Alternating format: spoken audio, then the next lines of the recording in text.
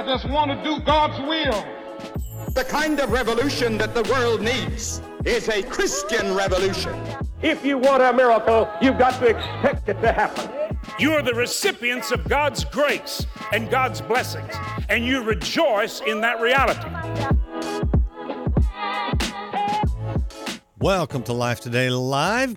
Great to have you on this Monday morning, and it's noon my time, but my guest time it's 4 a.m.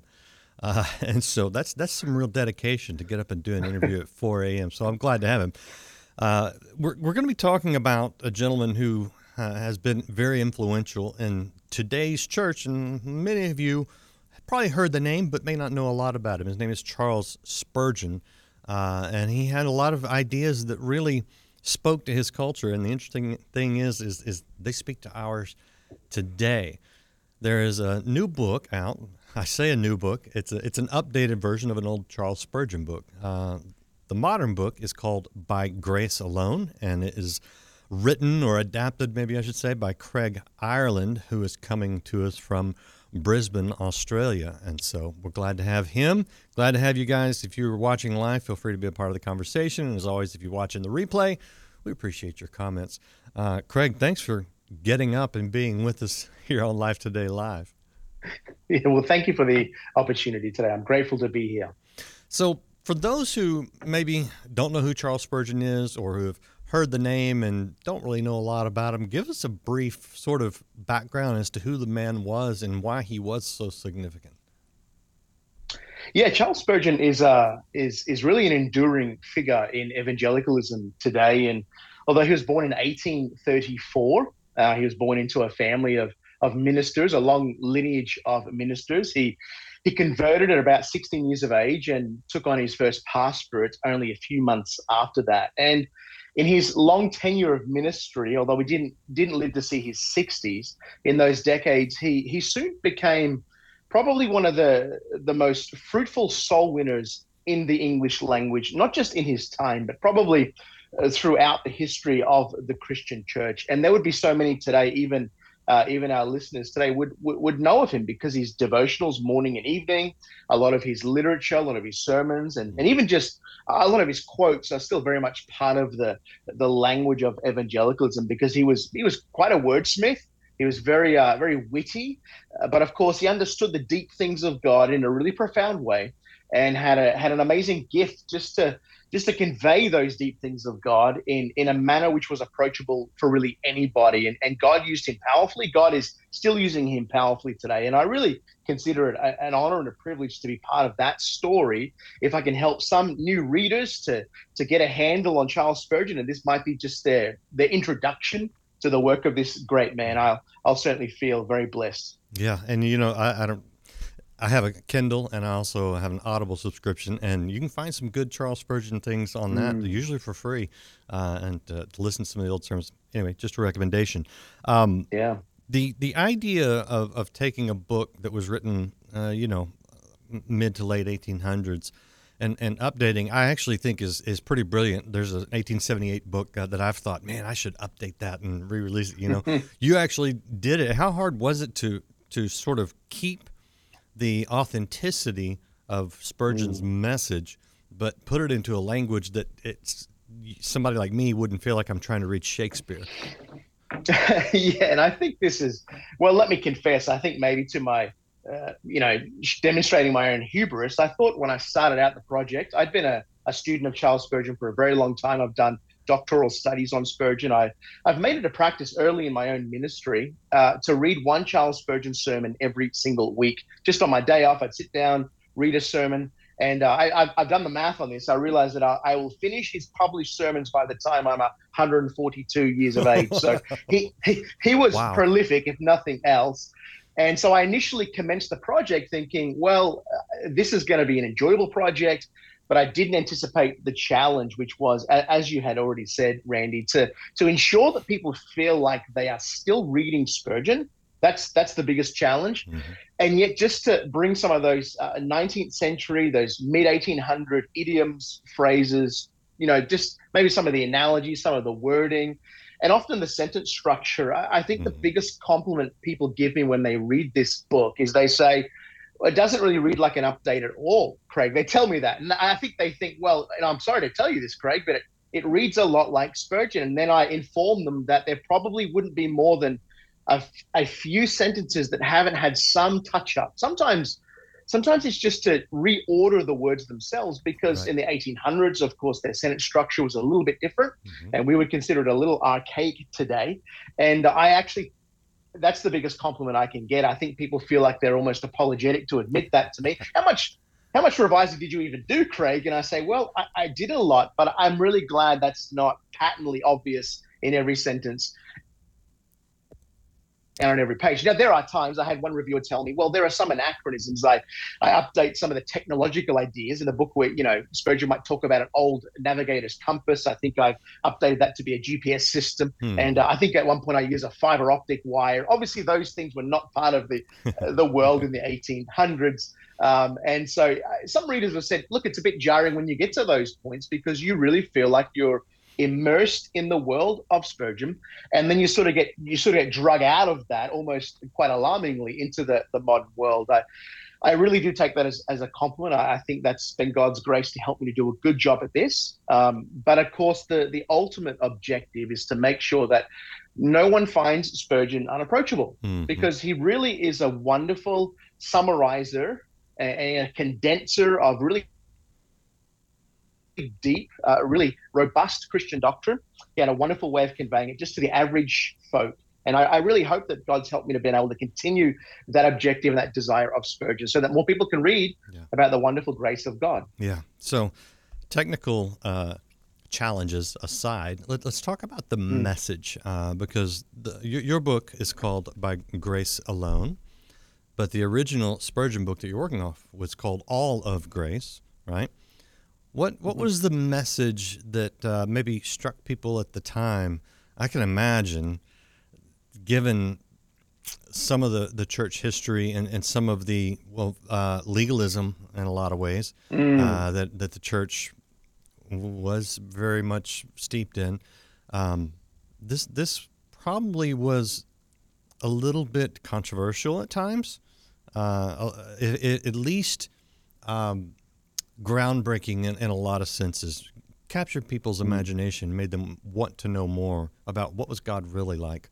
What stands out to you about the message that you're carrying on?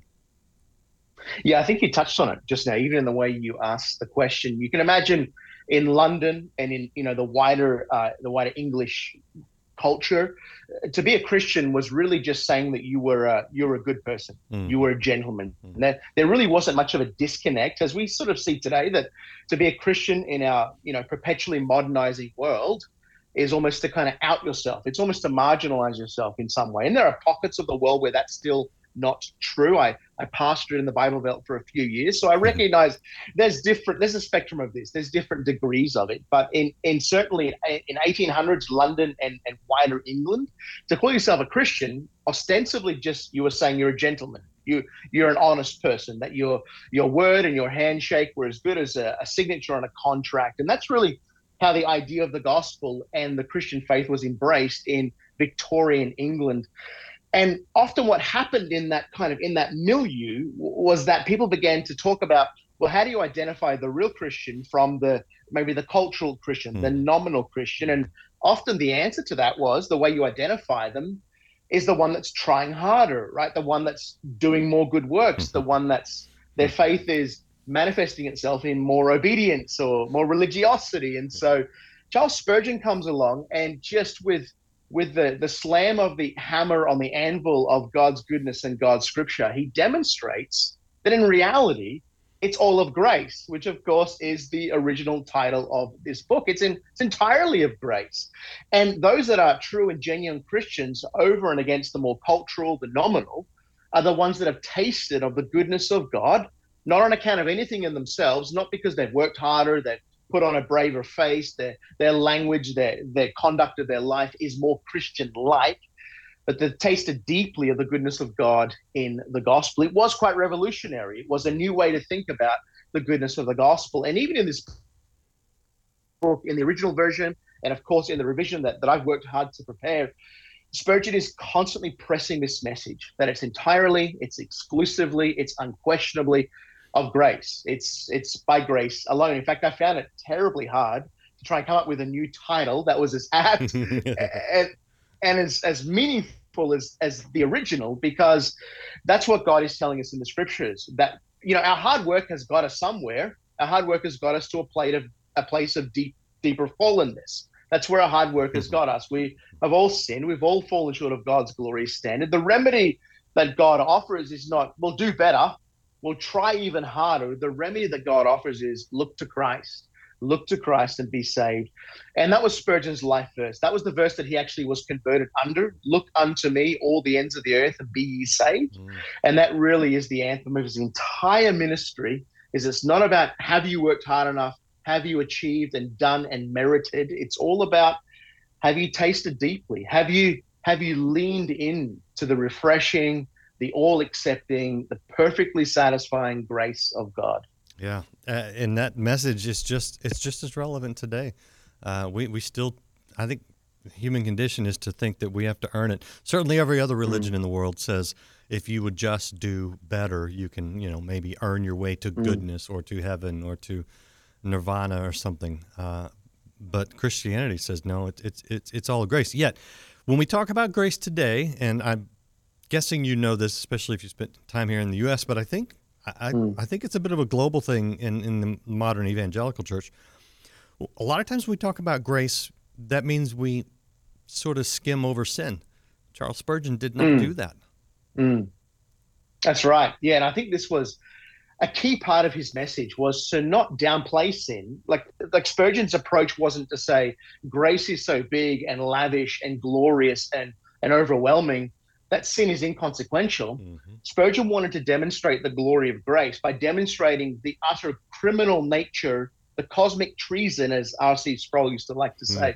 The nature of our fallenness is just so incredible that now we actually have the categories now to realize, well, how good is God's grace? Or I should put it this way, how gracious is God's grace that he would actually look down and save a wretch like me, to steal the words of the great hymn writer, Amazing Grace. That's really the way John Newton, the Puritans, framed it. Spurgeon was very much in that tradition, not to downplay sin and just talk about, and we see this today a little bit, this overemphasis on God's love and God's universal acceptance and God's kind of global paternity.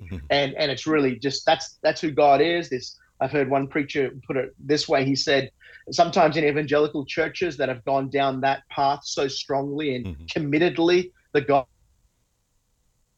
they proclaim ends up being like a sky kind of Santa Claus on steroids, I think was the phrase. And I think sometimes that's the image. Whereas preachers like Spurgeon would say, no, your sin is actually a horrible thing. It really is depravity. And the scriptures are very clear about that. But this should help you to gain even greater views and ideas of the graciousness of God. He's come to you and extended this grace in Jesus, not because you've deserved it and not because, well, this is just what God does to everyone. No, but in fact, this is what God does for those that can look to Jesus. Abandon any vain hope of self-salvation or self-remedy, but to cling to Christ. And that's a subheading in one of the chapters in the book. Can you cling? Spurgeon tells this great story of these little mollusks that cling to the rock of the local beachside where he would go for walks. And he talked about how he'd take his walking stick and he'd whack one off the rock and it would fly into the water. And then he said, as soon as you do that, you try and hit the next kind of mollusk stuck to the rock. You hit it and it won't come free. He talks about these little mollusks, these tiny little muscle things. I'm not a marine biologist. My wife is. I should have consulted her before I tried to explain this analogy. But Spurgeon says there's something curious that happens. There's something in the first strike of the first mollusk as he falls into the water, and he'll make his way back up later on. You can't knock another one off because of the lack of intelligence of these little shellfish. They're maybe not even shellfish. They know enough to cling. And Spurgeon asks the question of his reader, do you know enough to cling to Christ? Do you know enough? Because it doesn't take a lot to know. You need to know your fallenness and the satisfactory redemption of Christ and hold fast. That's what God is calling upon sinners to do, that they may receive the overwhelming grace of God. So you're perfectly right. It's not a downplay of sin. it really is giving sin its proper place and then saying, understanding that for what it is, Yeah. now realize how immeasurable grace is. Exactly. I honestly don't think you can fully appreciate the depth of God's grace without fully understanding the depth of human depravity. And that ties in with something I talked about recently on it's coming up on the broadcast with John Bevere about this idea of the fear of the Lord, which is in Scripture is a terror. And I think it's not, but yet we don't fear, we're not scared of God, he says. And it's this curious dynamic. But when we talk about being in God's presence and the power of it, part of me is like, I don't know that I want to be there because I know that I can't stand there, but yet that's the beauty of the grace that you're talking about and that God extends to us. This idea that is prevalent in Spurgeon and obviously in your adaptation of his book of by grace through faith, and the phrasing of that is important, and I think as Christians even today we need to understand how that works. And you've got a whole chapter on this because Spurgeon had a whole chapter on this. Explain the significance of that particular phrasing and what it means.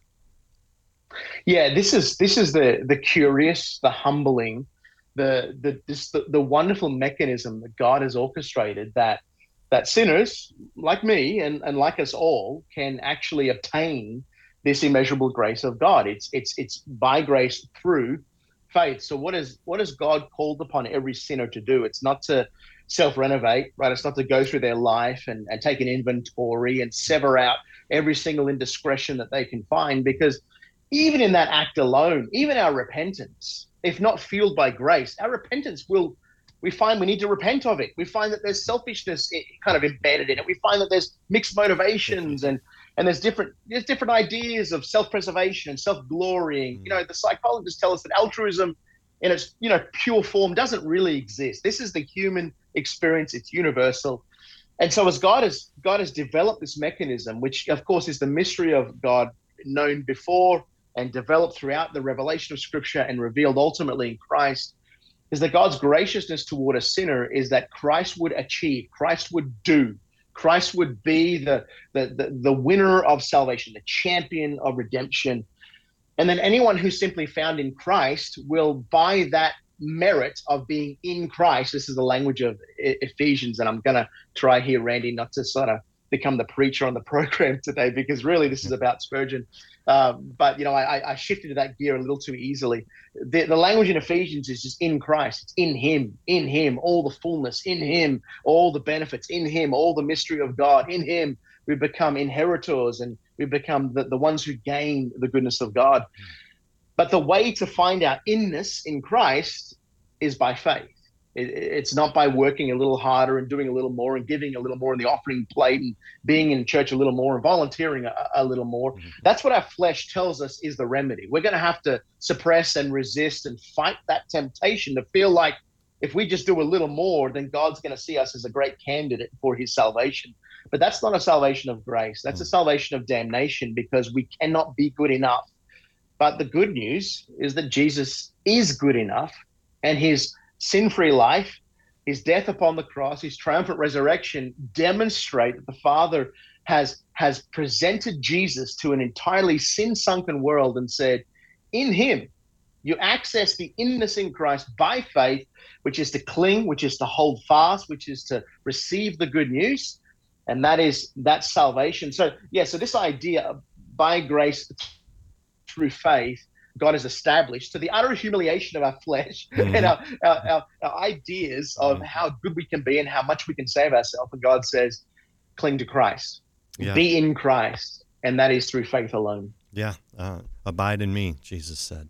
And Andrew Murray has a great book, collection of sermons on that. Oh, yeah. And really, that takes all the credit away from us. It takes a lot of the pressure off of us, and it just changes the dynamic of it entirely.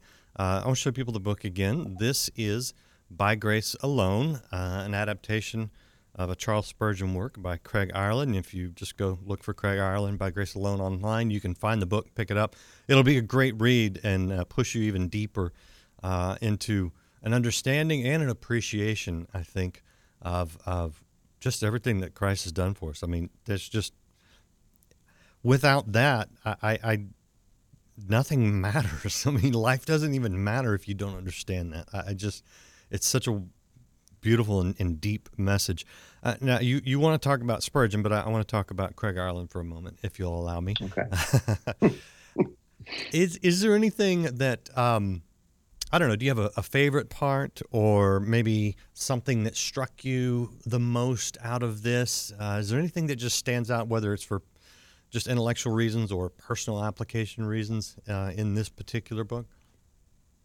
Yeah, I have to say that having most recently pastored right up in Western New York area, there's this wonderful story that Charles Spurgeon shares in the book, and I've taken that story and adapted it in dozens of sermons and at different times, and I think it's stories like this that really make the resource just such a wonderful benefit to anyone who wants to learn more about God's grace and appreciate that more. Is this story about two men back in the 1800s who were they're in a kind of a rough shed type boat on the river that ends up coming over the Niagara Falls. Mm-hmm. And their boat gets broken up, hits a rock, and they're suddenly cast into the water, and the water's getting rougher and rougher and whiter as they near the falls. And they're screaming, out for any kind of help. And fortunate for them, there's a group of people that were picnicking right on the shoreline.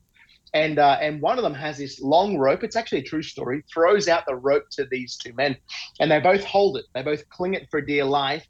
And the people on the shore are slowly, but certainly pulling them in to the shoreline, of course, to safety. And as they're doing that, there comes along the water next to them, bobbing along in the water. There's this big log that maybe a tree fallen further upriver somewhere. This big log starts kind of bouncing in the water alongside them. And one of these men, tragically, horrifically, lets go of the cord, the rope, and grabs the log, hugs it for dear life. And you can imagine the insanity of that moment, the panic of that moment for this particular man, as he looks at the little cord, right? He thinks it's small, it's inconsequential, it doesn't look like it weighs a whole lot, it doesn't look like it's strong, right? And here's this big tree trunk that's bobbing down. It's big, it's heavy, it's weighty, it's robust. And he reasons in himself that that's a better savior. Now, as I said, tragically, he goes over the water and perishes, and the other man is dragged to the shoreline and saved. And Spurgeon, in his wonderful ability, he's able to bring you to that point as the reader to say, as you're picturing the scene, one man saved and there's a sense of celebration, and one man lost and it's horrific. Spurgeon says, it's not how big that you perceive your religious activities or your religious devotion to be. The only question about your faith is it connected to safety? That's it. Wow. And he says the safety is Christ. And I think we see this today. We see the elevation of faith or sincerity as its own savior. Like if you're just sincere, it doesn't really matter who you worship or how you worship or what your religiosity is. If you're sincere and it means something to you, then it's going to end up in your salvation. And I think, one preacher said once, you can be as sincere as you like, but if you're sincerely drinking poison and think it's going to help you, you'll find that objective reality comes home pretty quick. And you realize that faith saves only not because faith is robust. Spurgeon spends time in the book saying faith often feels quite light. Faith often, we look at ourselves, we I don't know how much faith I've got. I don't feel strong or formidable. Spurgeon says that doesn't matter. Is your faith connected to Christ? Then you're being dragged into the shoreline, into safety. No matter how small a cord faith runs along, Spurgeon says, its power to save is not in the faith. The power of faith to save is in its object. Are you looking and trusting in Christ? It's that reminder by Spurgeon that just brings me back to this book and encourages me all the time. I love that. And I grew up kind of all over the map denominationally, but there's a particular group of people that I love and respect, so many of them, but they oftentimes, it seems like they have faith in their faith. And how big is it determines how effective you are, successful you are, whatever. And I'm like, one of my friends, good friend, was talking to me about this one time, and I said, dude, Jesus said it just takes the faith of a mustard seed. Yeah, that is not very big. But I think I missed the rest of your point, which is that it's not how big the faith is; it's who it's connected to. That's right. And that is such a beautiful illustration. We've got to hear that, because again, what happens is we turn it around and we place it on us and our work and our ability, and it's like it's just you're never going to be able to do enough. And that is just the whole definition of grace. Anyway, this ties into the last thing I want to ask you about, which is some people, I've heard this too, they think they have done too many bad things in their life. They have made too many mistakes, whether intentionally or unintentionally, whatever. They think, I hear about God's grace, but you don't understand what I've done. And some maybe have been in a church environment where they think that they have committed the mysterious, unpardonable sin that Scripture alludes to, but doesn't define just real plainly for us. What do you say to someone who thinks they're beyond God's grace? Yeah, and I think that it's for these people particularly that the message of grace really should hit home the hardest. Spurgeon's got this one line in this book where he quotes his hymn writer. He doesn't give any attribution, so you don't quite know who exactly he's referring to.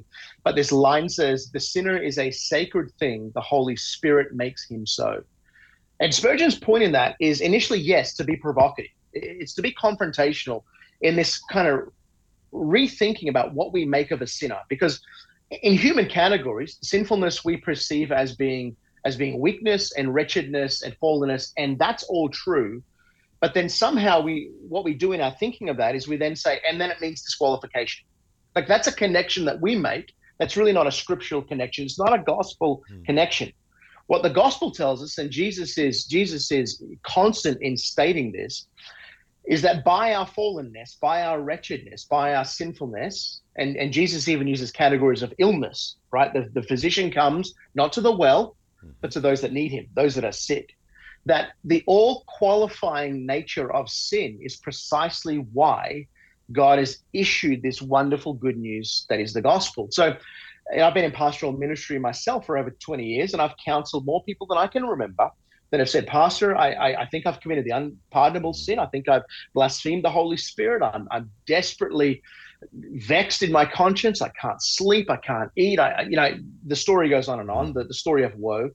And I say to them, if you can look to Jesus and say he is an all-satisfying Savior, able to save to the uttermost, even the worst of sinners, if you can look to him and you know he's capable enough, he's able, he's desirous enough, then you, friend, have saving faith, because that's all saving faith is. It's an ability to not look at the depth of our wretchedness. We already know that is beyond imagining, beyond calculating. But we can look at the infinite nature of God's mercy and grace as it's specifically demonstrated in the life, the death, the burial, and the resurrection of Jesus. If we can look to that, cast our eyes to that, then we can know that no matter how gaping a chasm our sin is, the infinite nature of God's grace can overwhelm and overcome and can certainly save anybody, and does. It saves the worst of sinners all the time. So that's the message of the gospel. Yeah, it really is. It really is. And just a viewer brings up a good point, and so we'll kind of finish this arc, because we start by talking about the inability of our works to save ourselves or to earn God's grace.